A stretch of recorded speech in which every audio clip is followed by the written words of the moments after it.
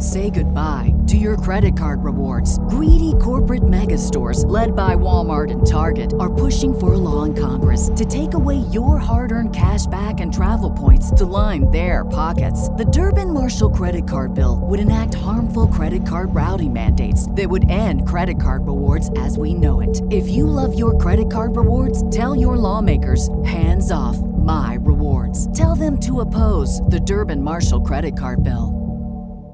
Star Wars 7x7 episode 2822. It's a What to Watch Saturday, and today I'm continuing, I guess, the whole ILM theme and the visual effects. Like, that's really been on my mind these days. And so, going back to the playlist that I made for you, I want to talk about the videos related to The Last Jedi.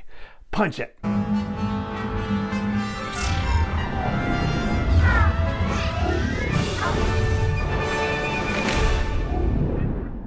Hey Rebel Rouser, I'm Alan Voivod, and this is Star Wars 7x7, your daily dose of Star Wars joy, and thank you so much for joining me for it. So the videos on that ILM playlist, they're all from ILM's YouTube channel. There's 4 of them specific to The Last Jedi, and it'd only take you about 5 minutes to watch them all. They actually go pretty quick. All 4 of the videos were produced similar to what we were talking about with Rogue One not too long ago.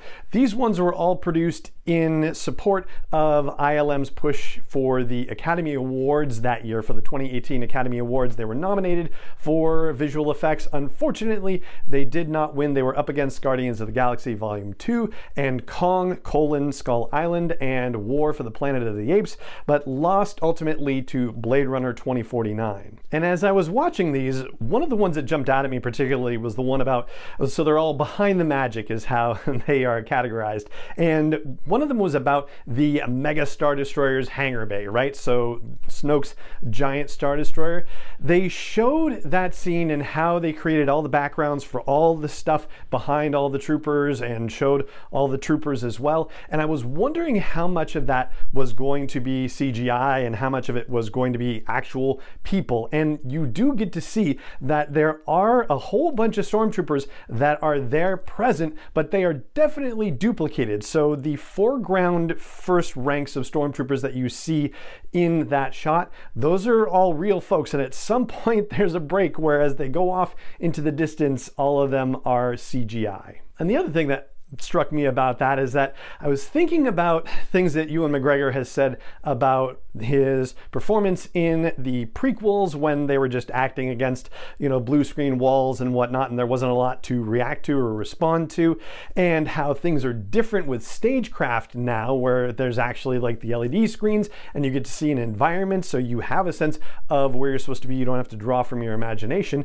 So for The Last Jedi, that was not the case. The stagecraft thing wasn't the case. That technology still wasn't readily available yet. I guess they were still working on it, right? But instead of blue walls, it's green walls. So you see all these people standing around in a giant green box of a room, and you see people marching into that room. So yeah, it's really fascinating.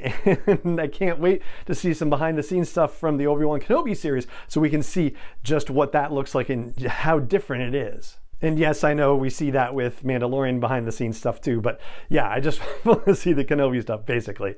The other video that was also, kind of familiar in its way, or just, I was like, oh yeah, this is interesting, is the one particularly about the creation of Supreme Leader Snoke. And it's similar to the one that they did for Rogue One for Tarkin, except I think this one's even a little more detailed because you really get to see how they created the appearance of Supreme Leader Snoke.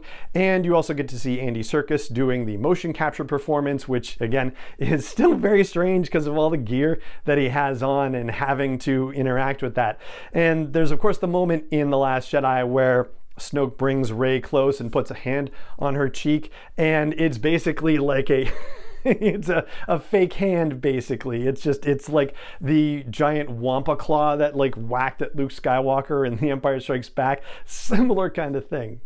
And I have to say, the music that they chose, like I don't recognize the music that they chose for these 4 videos, but it's the same music, and it's particularly menacing in the Supreme Leader Snoke scenes. And I wonder, like the next time I watch The Last Jedi, I wonder if I'm going to feel like the same way, because just the palpable menace of Snoke and how he's talking to Rey, like that's it's really crazy to experience. And I'm wondering if I'm going to have that same experience again when I watch the scene as it's intended, not just as it's cutting in between what you saw on screen and what was really happening on stage, and then sort of the interstitials as they are layering on the different levels of effects. Like, it's really crazy. And then the two other Behind the Magic videos focus on the bomber run at the very beginning over to Kahr and the Battle of Crait.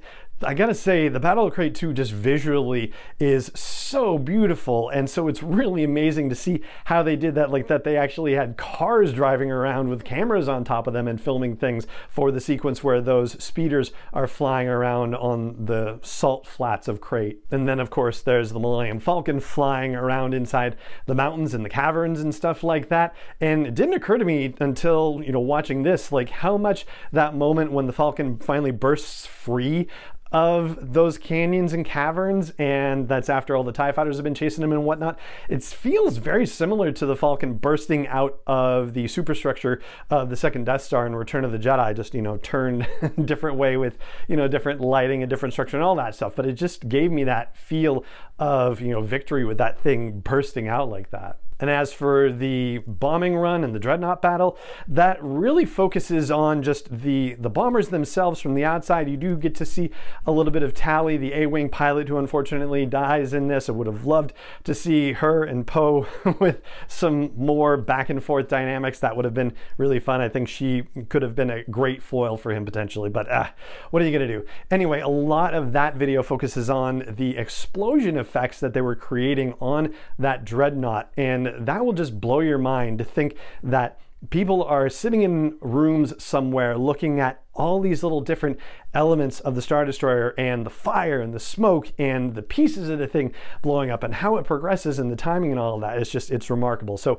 all of those videos are on ILM's YouTube channel, but it might be a little easier to find if you go to our YouTube channel at youtube.com/SW7X7 and go to the ILM playlist. I will include a link to that playlist in the blog post for this show's episode at SW7X7.com and also in the show notes as well.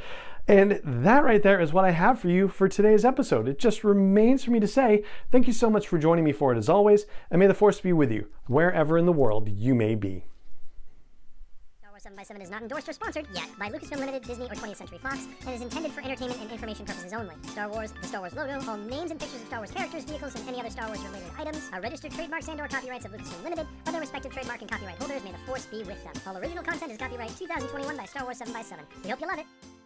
Say goodbye to your credit card rewards. Greedy corporate mega stores, led by Walmart and Target, are pushing for a law in Congress to take away your hard-earned cash back and travel points to line their pockets. The Durbin-Marshall credit card bill would enact harmful credit card routing mandates that would end credit card rewards as we know it. If you love your credit card rewards, tell your lawmakers, hands off my rewards. Tell them to oppose the Durbin-Marshall credit card bill.